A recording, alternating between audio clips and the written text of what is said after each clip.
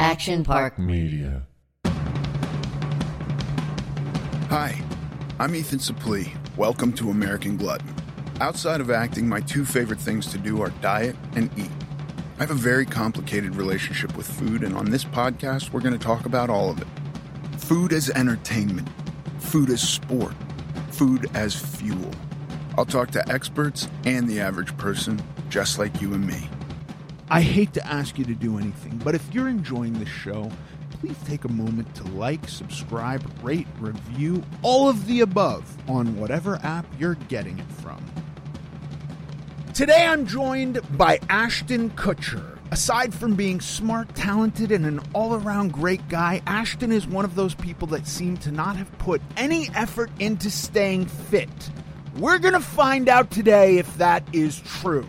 You can find him on Instagram and all social media at A+K. Ashton Kutcher, welcome to the American Glutton podcast. This is exciting. Okay, look, here is my basic premise and truly my interest in talking to people. You might be the pinnacle of this type of person, but people who I look at and go, that guy never thinks about anything to do with health and physicality and fitness. I just, that's my assumption. That has been my assumption. I've known you 20 years. So I look at you and I go, he just exists as like a genetic gift. And I say this because I think it, but I also know it's not true. So I got to know, how much do you pay attention to this? The older I get, the more I pay attention. So I would say like when I was 19, I played sports in high school. So I was a very active person, and I was a wrestler when I was in high school early, my like freshman, sophomore, junior year, I think I wrestled.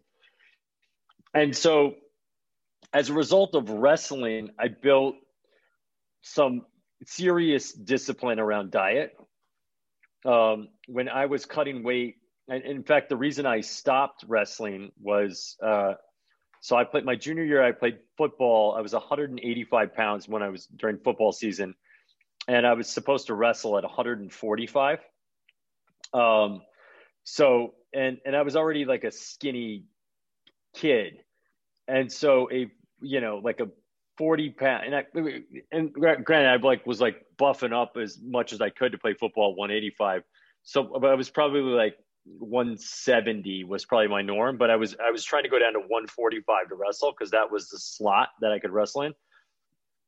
So, I've been cutting weight my entire life, as a result of that mentality. So, like the notion that I could get down to 145 from 172, I didn't make it, which is ultimately why I quit wrestling. And I was at a point where I was like pseudo wrestler bulimic. I would just binge and then go throw it up because I wasn't really supposed to be eating. I also started chewing tobacco my junior year because I realized that nicotine was an appetite suppressant. It also caused me to spit so I could get myself super dehydrated for weigh-in. So I probably built a couple really unhealthy habits as a result of that. But then I was like, I can't do this. Like, this is just not. And so I quit wrestling because I just didn't want to cut weight anymore. But my discipline around eating was always really good. Like I could not eat for days as a result of it. And I learned to like the feeling of being hungry. So diet to me has always been a thing. And then after high school, I stopped doing athletics. That liking being hungry thing was still a thing, right? Like when I left school, I didn't have any money. So I was broken. I couldn't afford to buy food. But I just was so used to just feeling hungry all the time that it wasn't a problem. And then I had stopped working out altogether. except for running, which when I would get stressed out about something, I would just go for a run. That was like my shut the world off move. And I would just go and run. I don't know how far I was running. I don't know how fast I was running. And so I always kind of kept running a little bit, being like maybe once a week or something. But I would go for like a 3 or a 5 mile run just as like a run. I was a Boy Scout when I was younger, so I loved hiking. And I've always been a hiker. And then as I've gotten older and being an actor and having, well, when I was 19, I was modeling and I was in Milan, and Tom Ford was running Gucci at the time. And I got an exclusive deal to be a model for Gucci. But I got to Milan to do this exclusive runway show thing. And I put on this like pink thong or whatever the hell he made me put on. And he's like, "You're too fat." And he fired me. And so I lost this job. And I was like, "I'm too fat." What? Like I was a rail. And he was like, "No, it's not." And so that then got stuck in my head. And I started working out a little bit. But it wasn't until I did like The Guardian, this movie, that I actually learned how to do like a consistent fitness regimen. I was getting ready to start to do this movie, and I hired a physical personal trainer, and I couldn't do one pull-up. And he was shocked that I couldn't do one pull-up. And I could not do I could like one. And he was like, and he gave me this like ladder workout. And I literally couldn't do any of the things. I was like, all right. And then that started my training focus. And so now I work out consistently 3 times a week. But do you think with like high school sports that was the good foundation for like, listen, I don't want to tell people they should be hungry, but the fact of the matter is when you look at the literature, the people who live the longest tend to spend a lot of time with what we as like spoiled Americans would consider hunger. Well, here's the thing. I love food. Like I absolutely, like I'll sit down at night and eat like a half a carton of ice cream, not like twice a week.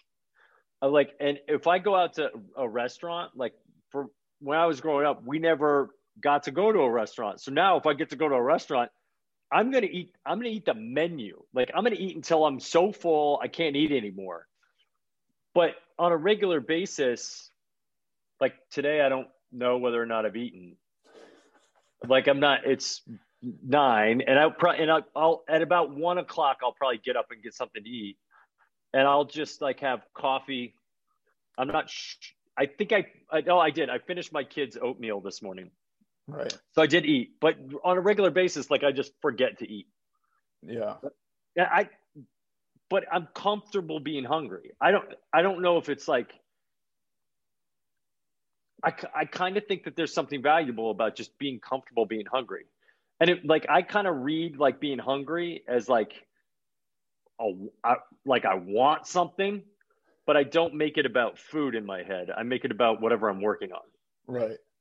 Yeah. I mean, that's an amazing perspective to take and have and like conquer. And do you think this is from sports or from wrestling and having to cut where there is value in hunger? I think it's a combination of wrestling and being poor.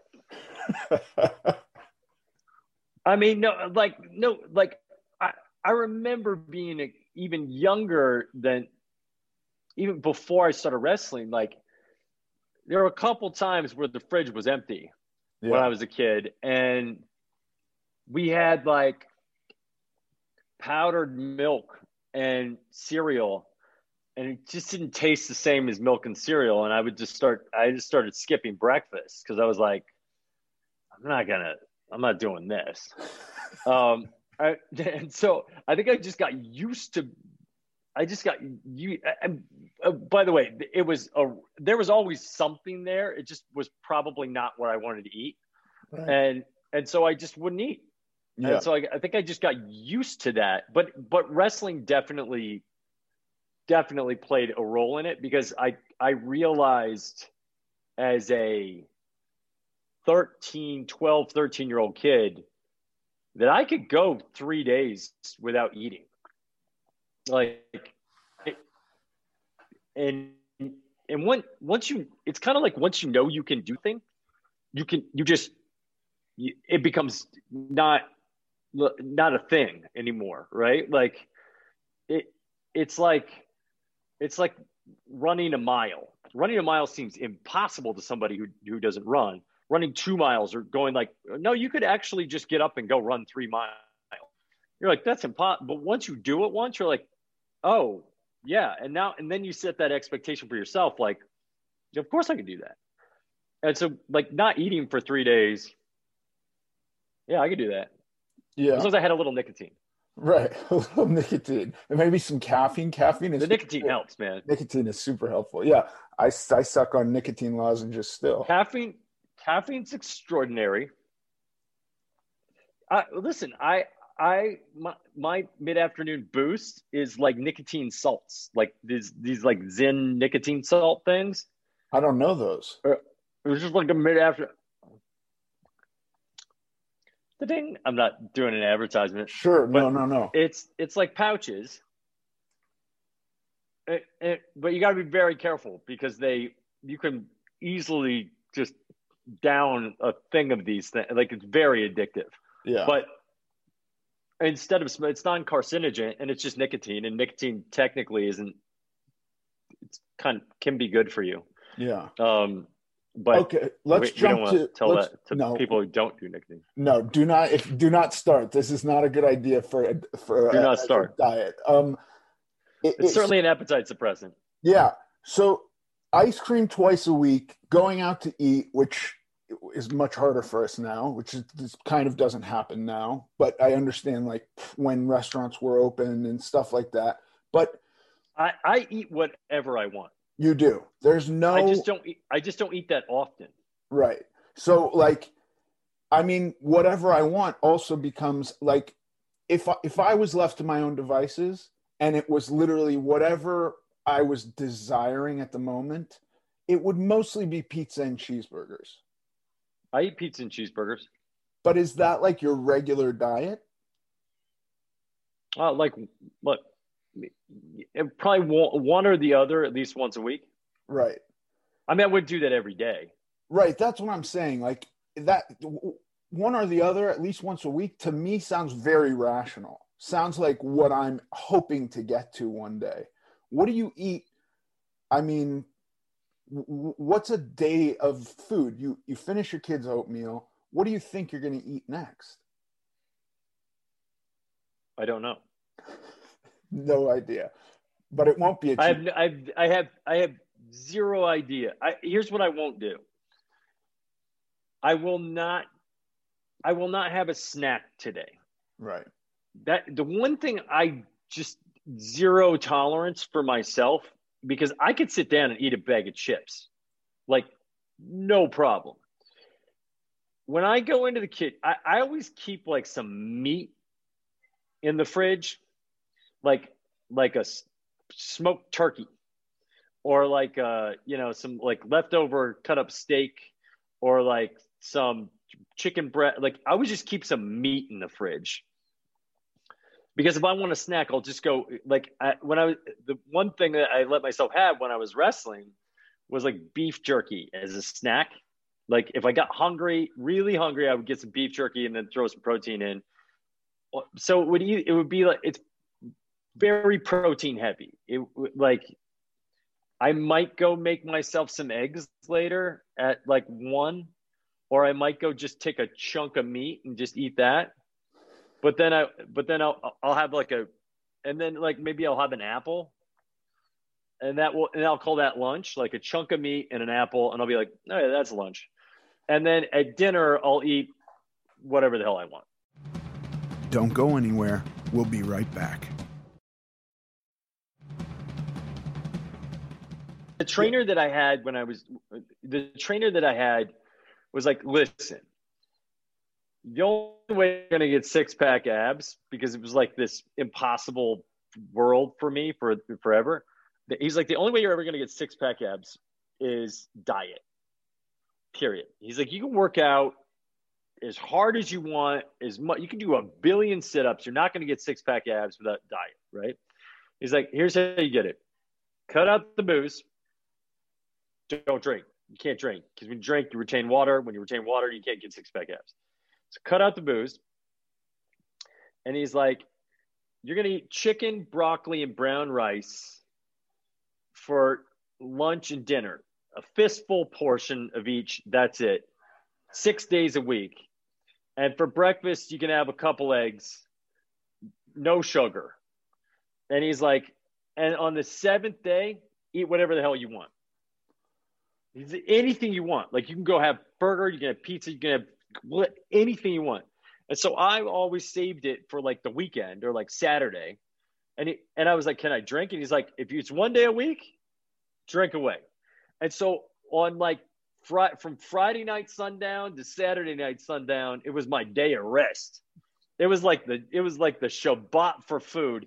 And I would just everything and drinking and I would be schmammered from Friday night sundown to Saturday night sundown and eat everything. And then the next day I'd be like, oh, why'd I do that? And then after like 3 weeks, I started to like moderate the whole thing, because I always felt so terrible on Sunday that I would miss Sunday morning football because I'd be like hungover and not feel great and like what. And so then gradually I started to moderate that, but I still kind of do whatever I want on the weekends, and I do whatever I want for dinner, but I just don't eat during the day, really. Right. Coffee. But it also sounds like what you've got in your house and in your go-to stuff sounds very healthy to me. It doesn't sound like you're what are you talking? No, that's not true. I have children. I have a 4-year-old and a 6-year-old, man. I could go throw down a bowl of cereal right now. Like, and there's some beautiful Lucky Charms in there. We've got Cheetos up in the house right now. We've got caramel corn. There's a pie sitting out there. There's 20 cookies sitting on the counter. Like, I could go to town and love it.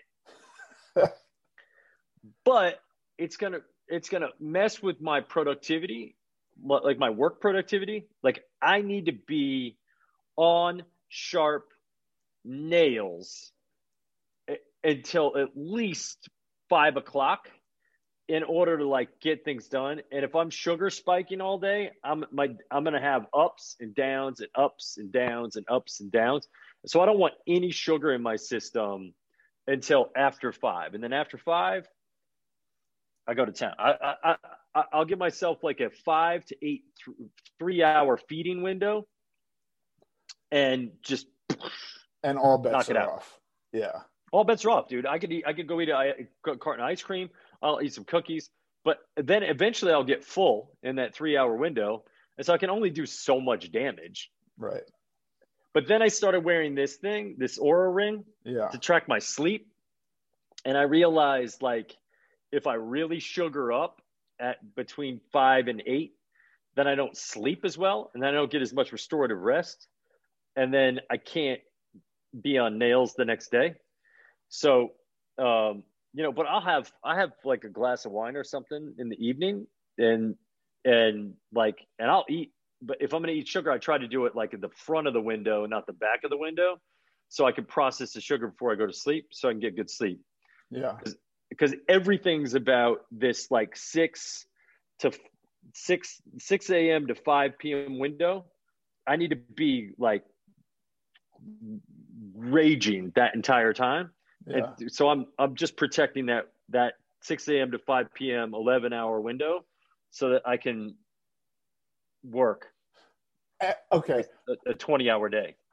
This is amazing. So you're using food as fuel. It sounds like you have it figured out how to fuel yourself. That's it. Don't go anywhere. We'll be right back.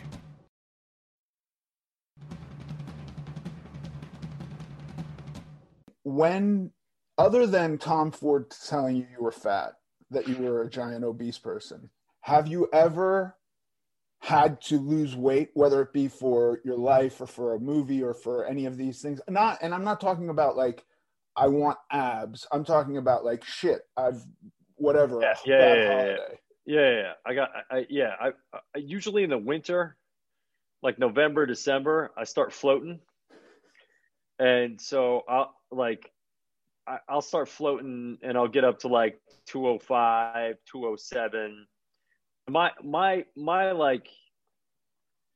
in shape weight is like 185. That's in shape. If I'm like crazy cut, I'm like 172. But in November, December, I start to float, and usually there's a clear cut culprit, and it's alcohol. So the easiest thing for me to do if I need to like make that first cut, like get down to like 190 where I can fit in my pants again. I just had to make the hard decision and be like, okay, I cut. So every year I do sober January, where I usually I don't drink in the month of January ever. And oftentimes that then falls into February and then March. And then I'll slowly start drinking. But by December, my drinking night turns into 3. And I'm like, I start to build, and then the minute I have a drink, I'm gonna eat the whole pint of ice cream, and then I'm breaking out. I break outside of that 8 p.m. cutoff. Yeah, it gets there. It gets there almost every year. Rough. Yeah, but sober January locks it back in. Yeah, sober January sets you up for the rest of the year walking on nails. That's it, walking on nails. I love it. I think this is just great, useful advice, man. I think that, it sounds like you have an understanding of your body that you can deal with. And it doesn't sound like your body's throwing a whole lot of resistance at you, which is great. No, first of all, I'm genetically lucky in that, like, my dad's a pretty thin man. My grandfather was one of my grandfathers was a pretty thin man. My brother's like kind of the same build. Like, so there's genetic luck in there as well. I allow myself to be a glutton. But it's a choice. Right. It's not like it is a fundamental choice that I'm making. I'm like, okay, I'm going to give myself a free pass. Like last weekend, I went on like a boys trip with my son, and I was like, we're going all in. We're having pizza and lasagna and root beer floats and ice cream for breakfast and cereal and we're burgers. We're going all in. And I was like, we're going, and I felt it. By like Sunday night, I was like, oh God, I just feel, if you get so used to feeling like clear, when you're not feeling that, you notice it, as opposed to like people who gradually cheat, you gradually enter into a state of not feeling well. And then you don't notice that you're not feeling well because there's not a stark contrast. Yeah. So I kind of like either go for it or like clean it up. Yeah, I think that's a tough thing for people who are still in it to fully understand without getting out of it, without distance from that. Because today, when I have a cheat meal, which is super rare, I feel hungover from it. But there was a period in time where I was eating that kind of food constantly, and I felt as though it was having no effect on me. It was just food. Yeah. But it's you build that stark contrast by creating superstar discipline, and then it's changing the mentality from like, oh, I slipped up, to like, no, I made a choice to do that. And today I'm going to choose something different, which puts you don't beat yourself up for a slip up, you own the choice. And then you go from owning that choice to owning a new choice, which you have the opportunity to make right now. And so, and I think like the whole world gives us language and consciousness that allows us to beat ourselves up. And we're like a victim to like our own thing. And because it's a mistake or a slip up or it's a choice. And I made that choice. And that was a choice that I made because of what I wanted then. And I wanted that in that moment more than I want this other thing. But now I want this other thing. And so I'm going to make a different choice. And acknowledging that and then building the discipline around it. That's to me that's how I manage it, is that like fundamentally making a choice, and it gives you something to look forward to, right? Yeah. When you go on Friday, I'm going boom, and you go, but it's Friday, and then you put a stop date on it. If you don't put a stop date on it, they could go to Saturday, and then it could go to Sunday. It's like no, it's Friday, or it's Saturday, and that's the day that I'm like making a choice. And then you start to feel like you're in control of it and you self-empower to maintain over time. Yeah. That's because without those cheats. That's the perspective that works for me too.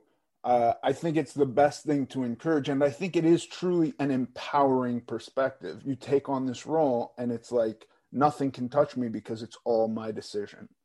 They're all my choices. They're all your choices. Yeah. Yeah. Kutcher, thank you so much. This is so fun. I love you. I feel like we got another half hour in us.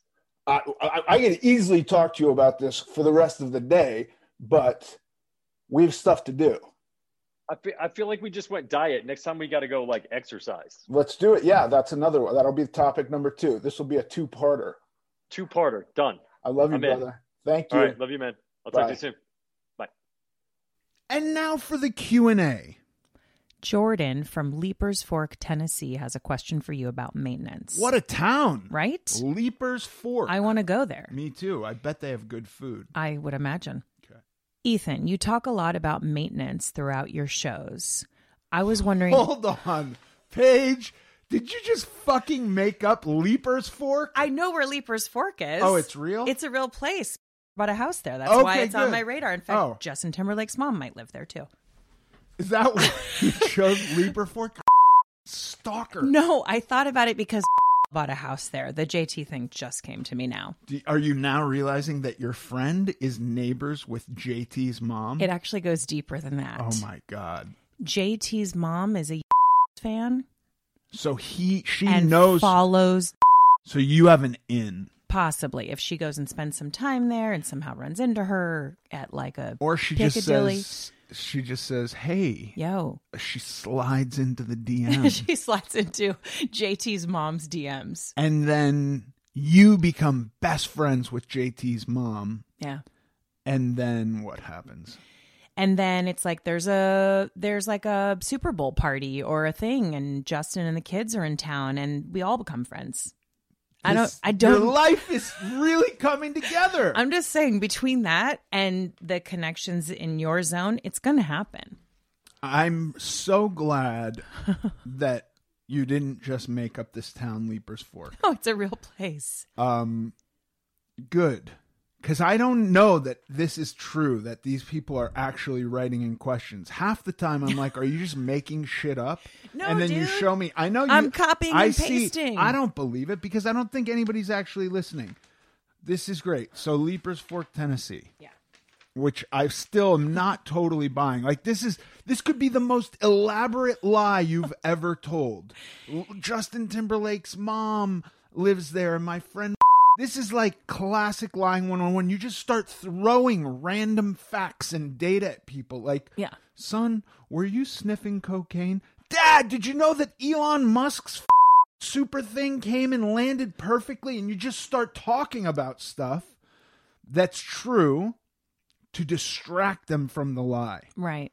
Leaper's Fork. It's real. I'm glad, Jordan and Leaper's Fork. I'm glad you're not making this up. Go ahead. All right. Jordan says you talk a lot about maintenance on your show. Could you break that down a little bit more specifically? What is maintenance, and for how long should I do maintenance, and when? Thanks for the question, Jordan. Maintenance. Wow. Let's get into this. I've been thinking about maintenance a lot lately, and actually had the idea that it might not even be such a bad idea to start the path to your new life on maintenance. I'm just making this part up right now, but it has been a thought I've been having. Maintenance is when you take a break from your diet. If there are two definitions of the word diet. One is just how you eat. That's diet. The other is restrictive eating with the intention of losing weight. So if you're on definition 2, and by the way, in a dictionary, I don't know which definition comes first. So for the purposes of this, let's call definition 1 just how you eat, and definition 2, restrictive eating with the intention of losing weight. So definition 2, you're on this diet, you're losing weight. What happens is, no matter what you're doing, veganism, carnivorism, Fit for Life, The Zone, South Beach, whatever, low fat, high fat, any of these things, if you're losing weight, you are in a caloric deficit. As your body loses weight, you must go into a more and more extreme caloric deficit to maintain weight loss because, first, your body is getting smaller and it requires less fuel, number one. And number two, your body is adapting to less food and going like, in order to, your body's thinking like, maybe there's a famine right now. We have to get accustomed to this kind of state of having less food. Let's be more efficient. So all of these things are happening. Stress, the accumulation of stress builds up in your body, your hormones, your literally the hormone that causes stress in your body goes up, causing you to be more hungry. And it becomes literally harder to diet. I said literally, and I kind of despise people who say it like that. Literally becomes harder to diet. So what maintenance is you can think about it as the way to maintain weight loss, or you can think about it as a period of time that you're going to break up a fat loss phase by allowing the hormones in your body to chill out, allowing your body to defatigue itself from diet stress. And what actually happens is if you give it a nice amount of time to recuperate, your body is actually basically more willing to go back into fat loss and losing weight more efficiently once you've done that. Once you've settled everything down, you've withheld food on some level, your body's freaking out a little bit and going like, we can't do this forever, we're going to starve to death. And then you give it a pause and you go, hip, we're going to reset everything. And the key is don't gain weight in that section of time, right? So maintenance is really maintaining your body weight. It's still a diet. I guess that's not true. I mean, listen, if you're me, it's still a diet because me left to my own devices, I'm eating enough food to gain weight. So in that sense, it is still restrictive, or it was in the beginning. The other thing that I have taken from maintenance and from doing huge periods of maintenance in the middle of a fat loss phase is that I'm learning how to eat without gaining weight. I'm actually experiencing this thing where I go like, oh, this is what I need to eat today to neither gain or lose weight. And after doing that enough, it does become intuitive. It's not something I'm sitting and having to calculate anymore. And I wake up one day going, holy fucking shit, I can just exist like a normal person.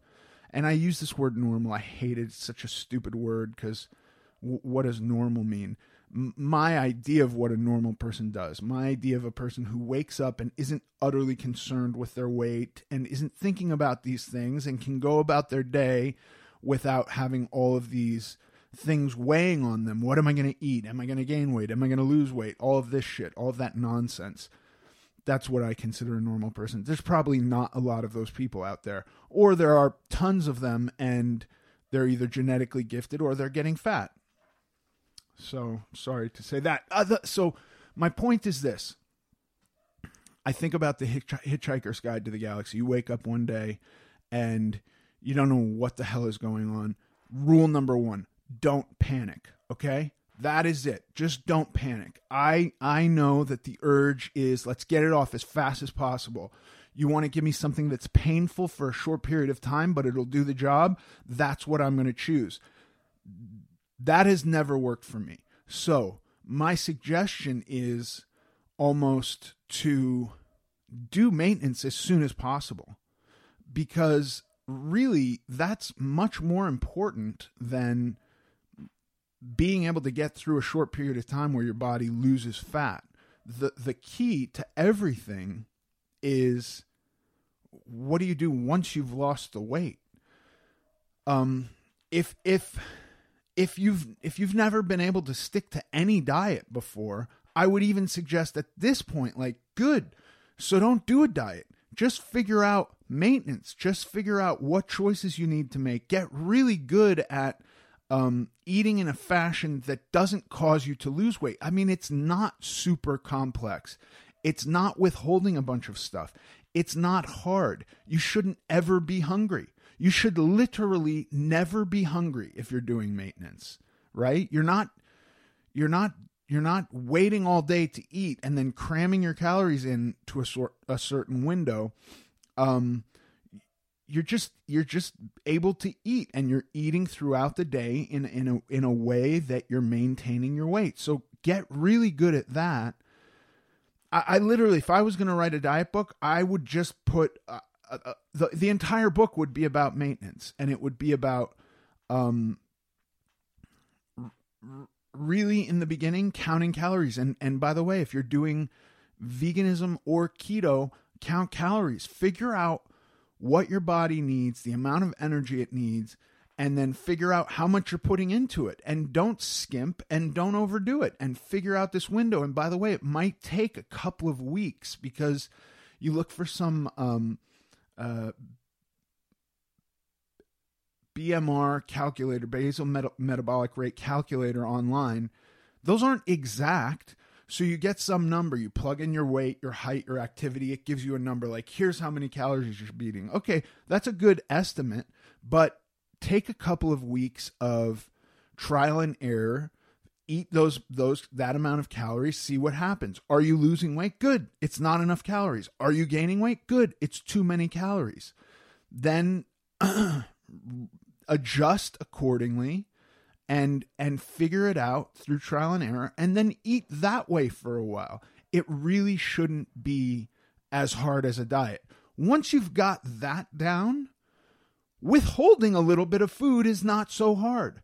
And don't withhold a huge amount. That would be my second thing. Like, maintenance isn't about, the whole point of maintenance is, let's extend this thing. Let's not do a 40-day crash thing. And by the way, this is not for people who want to lose 5 pounds. This is like, I wouldn't suggest maintenance to those people, because if you've only got 5 pounds to lose, then what do you remove an apple a day from your diet and you're going to lose 5 pounds eventually. I don't know what to tell you, but if you've got like massive weight loss, if you're looking at a lot of weight to lose, I understand the desire to have it happen fast. But would you trade 6 months and getting to a certain weight and then being 99% sure it's not going to last, and then having to do this cyclical thing of dieting, and the diet's really, really hard, or entering in a few minor adjustments to what you're eating today and taking a lot more time, but knowing that along the way you're going to figure out how to not get yourself back into the state that you're in. That's really my pitch for maintenance. That's really what I think maintenance is. That's how I've been using maintenance. And some people, Elaine Norton calls it a diet break. On Renaissance periodization, it's called maintenance. It's all basically the same thing. You're dieting down, you're stressing out the body, and then you just are not doing that anymore. And my instinct when I hear you're not doing that anymore is, oh my God, now I'm going to gain weight. No. It's still part of the plan, but now you're just defatiguing the body by adding in some more food. It's really, really pretty simple once you do it for a while. It was insanely complicated when I started doing it because I didn't really know any better, so I was just writing everything down and doing a lot of math and then redoing my math, and I was super diligent with, like, I'm having a half a tablespoon of ketchup on my hamburger. How many calories is that? I'm writing it down. How many grams of carbohydrates is that? And all of this. And, you know, there are apps now that will do all of that work for you. RP has an app. MyFitnessPal has an app. Carbon Diet Coach has an app. These are great tools that it doesn't take the learning away from you because you start to see what you're eating. You start to get accustomed to what a cup of rice looks like, what a cup of pasta looks like, how much, if you're measuring your food, how many calories are in a tablespoon of olive oil. I used to pour olive oil over salads and vegetables really, really thoughtlessly. And a couple of times my wife would watch me do this and she would go, that's a lot of olive oil. And I'd go, it's a good fat. Don't worry about it. It's totally fine. Meanwhile, that's like an extra 500 calories because I'm not counting it at all.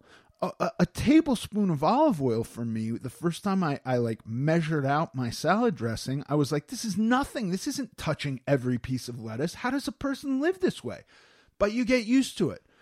And you know, you start to design meals based around like the amount of fuel you have left to intake. I like to think about cars too. Like imagine if we were just, imagine if our cars stored all the excess gas we put in them. We had to put gas in them every day. And at the end of the night, it just became weight on the car. Like we wouldn't do that. It's not efficient. Eventually the car would stop running, or we would get really good at putting gas in our car and going like, how many miles am I driving today? And that somebody would invent an app that would go like, what are your errands? Oh, you got to go to Santa Monica and then to Beverly Hills and then to the Valley. Okay, here's approximately how many miles you got to go. Here's how much gas you got to get. If there was some adverse reaction to your car by over-fueling it, we would stop doing that. So it's kind of the same like with our bodies.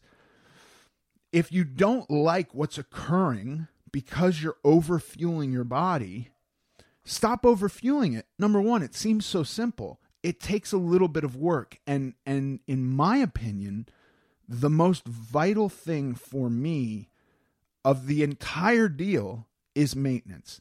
I completely understand today how to go on a trip and have no worry about food at all. And like I have my routine set in stone here in Los Angeles. And there used to be periods of time where I would not want to leave because it would disrupt my routine and I would have huge crushing fear that I wouldn't survive something like a weekend away with my wife. What am I going to eat? Are they going to have keto shit at this restaurant that we're staying at in Palm Springs? How is this possible? What am I going to do? Or I'm getting on a plane, they don't have a keto option. They have like kosher and vegetarian. None of this works for me. So I think like taking all of that into account, I don't like to tell anybody to do anything, but I can say honestly from my own personal experience that maintenance has been truly the most valuable thing that I've done. It has set me up to be successful forever at this. And it requires no long-term sacrifice. It is not disruptive to my life at all. That is my pitch for maintenance. I actually think it would not be bad. It would not be a bad idea.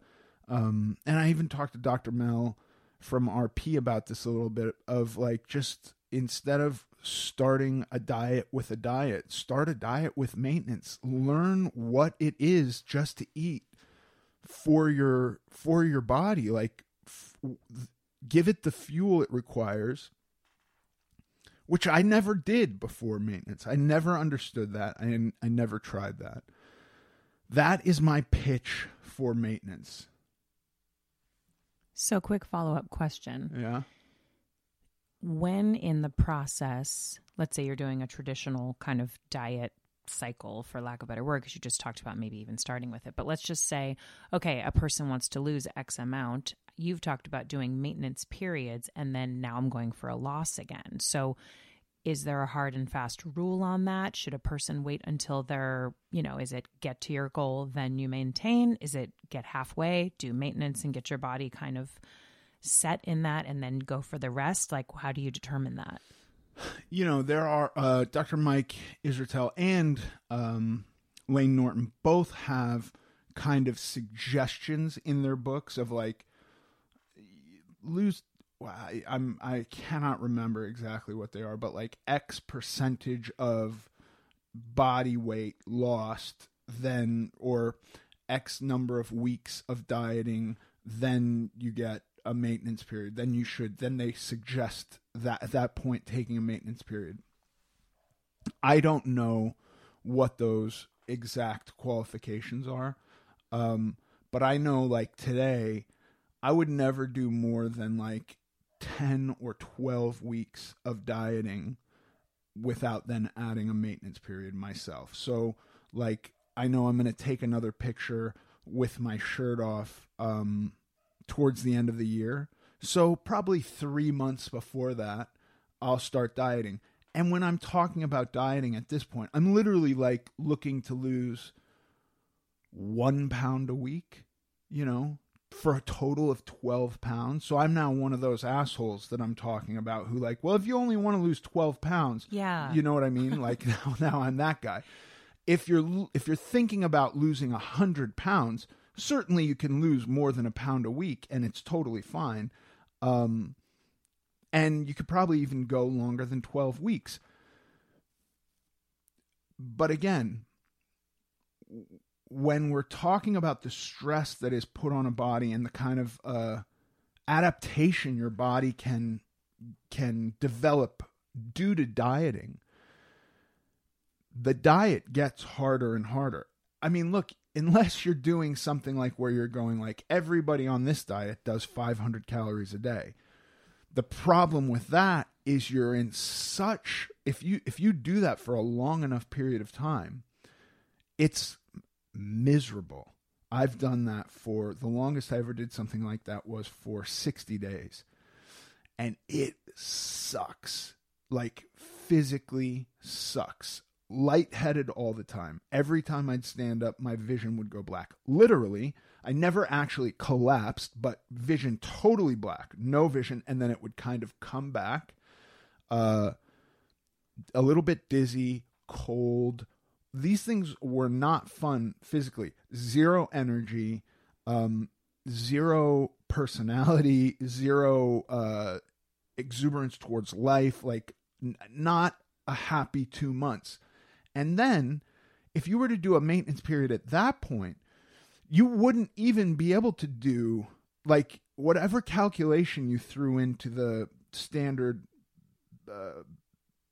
metabolism calculator, whatever numbers you plugged into there, after doing something so extreme for a long period of time and losing a lot of weight, you're not going to be able to eat as many calories as that thing tells you typically, like statistically, one wouldn't be able to, because your body has now adapted to starving. And so it doesn't even need as many calories to survive anymore, because it's like functioning on, like, it's just become really good. It's gone like, oh, this dude's starving to death. Let's slow that down as much as possible. So it's going to slow your metabolism down. So the thing about breaking it up and taking breaks is it actually gets your metabolism going again at an optimal rate, so that then when you start to diet again, it's all happening easier. It's just less stressful on your body. And when I say it's less stressful on your body, it's producing less of the things that tend to drive us off of diets, like hunger and exhaustion and these things, you know. Yeah. Those aren't necessarily just mental blocks. There are physiological things that occur in the body when you're dieting in those kind of extreme states. By the way, it's going to happen on any diet, you know, to some degree, but you can lessen those a lot. And then you can turn them off by doing a maintenance period or a diet break. So you're saying, so you're saying that all that kind of, which I feel like once you really get rolling on something, you don't necessarily have as much of that, those adverse effects or these things we're not used to of feeling like cranky, exhausted, whatever. Doesn't it get a little better after you've been kind of cooking along on the diet? I mean, listen, I know what you're saying. Like the first week of a diet can really suck, like, and then you get used to it. Right. Yes, for sure. But after a long time, your body is going to get less efficient at using energy because it's trying to combat the fact that you're putting less energy into it. And when it's used to more, it's like working on being more efficient at a fuel burning machine, which is the opposite of what we want on a diet, right? Wait, say that again. It's that when we're on a diet, yeah, the calories we're consuming, we want them all being burned, and then we want fat stores to be burned. In addition to the calories. Right. Okay. Well, after a lot of dieting, your body is burning calories at a lower rate. So it's going through those if you're in a severe caloric deficit, it's burning those calories, and then it's going, shit, let's get better at burning them so we don't need to use as much of them, and we then don't need to use as much of what we have stored either. Yeah. Does that make sense? Yeah, that does make sense. And so, you know, have you ever done a diet and a month in, gone off for whatever reason, cravings come up, hunger comes up, you know, where in week 2, maybe you wouldn't have. Mm-hmm. These are also physiological reactions where your body is just going, it's going to talk you into going off and having something else. Mm-hmm. And the point of maintenance is that's less likely to happen if you break up the restriction. I'm talking about in periods of time, with periods of time that you're not restricting food. Okay. And one more time, because you started on this in the beginning, but so you talk about the BMR calculator, whatever. Is my goal in maintenance to figure out through some app or, you know, whatever method I can, I'm trying to find out how many calories my body needs a day, not less, not more, so that I just stay the way I am. So like if I'm losing weight at 1,200 calories a day or 1,400 calories a day, and then I figure out in maintenance, well, actually, if I just ate 2,000 a day, I'd stay exactly where I am today or whatever day. Is that what you're trying to do, is figure out what to eat, how many calories to eat, so that you're not losing. You're literally staying how you are. Yeah, that's exactly right. Okay. And you also have to take into consideration a lot of those calculators are going to spit out a number that is basically, if you laid in bed all day, that's how many calories you require just to exist in bed. Mm-hmm. So it's not factoring in activity. So you really do have to, and you also have to factor in the fact that once you start eating more, there's been wild studies, I forget what it's called, I think the NEAT, and it's something about the amount that we eat dictates how active we are. So we'll literally start moving around less and less. The less we eat, the more restrictive of calories we are, the more apt we are to not be moving, right? The less animated. Literally, I'm talking right now. I'm using my hands a lot because I'm doing maintenance and I'm like, I got all the energy in the world. But they've literally done scientific studies on this. People who are doing diets will stop moving as much in an effort. The body is literally going, conserve energy. Don't burn energy. So what happens when you warm the system back up again by introducing more calories is that also rises. And so your body is just going like, we're living. There's no famine here. We're good eventually. Mm-hmm. The hormones go back. There's no diet fatigue. All these stressors. There's literally hormones in your body that are going to trigger you more and more to go off your diet. Those are going away. You're moving more subconsciously. All of those things are taken care of by doing maintenance periods or eating more. Right. And we should say that not every app that we're talking about or you're mentioning costs money. Like a person can figure this out. There's free versions of these kinds of apps, and you could actually just go online and figure it out without, right? I don't know which apps cost money and which ones don't. But look, even, produce, I guess, doesn't have it written on it. But even if you buy like a package of meat, I think in America's got the calorie information there. Mm-hmm. That's not going to change when you cook it. That's what it is. Except it might render some of the fat. So maybe if you leave if you grill it, the fat's falling on the fire. So maybe you can count that it's less fat. But like the protein content of a breast of chicken, if you look on the package, you know it. Everything else in the store other than produce has it written down. Google will provide you all the information you need for free. The BMR calculators are free. You can get all this for free, and then you just have to spend a little time doing math.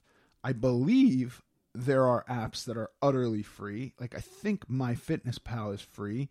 The other apps, which are way more comprehensive, RPs and Carbon Diet Coach, are a little bit of money every month, but they're actually guiding you in a diet. You're plugging information in, and it's giving you information back. So it is more comprehensive than just like a log.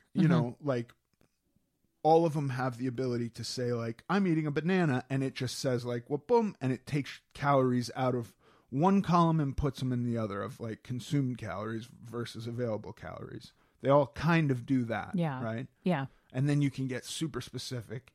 You can plug in vegan requirements. You can plug in keto requirements. You can plug all these requirements in if you don't feel like doing math, because the math sucks. Yeah, you can just, that would make me give up. So yeah. I did that for a while and it sucked. And then I found apps and was like, oh, this is so easy. Yeah. Awesome. Yeah, that's my pitch for maintenance. Love it. Yeah. Thanks for the question. If you have a question you would like me to answer on this show, please submit it to AmericanGlutton.net. Thanks for listening to this episode of American Glutton. I'm Ethan Suplee, and as always, joined by my chaperone, Paige Dorian. Follow us on Instagram at American Glutton Podcast. Sincerely.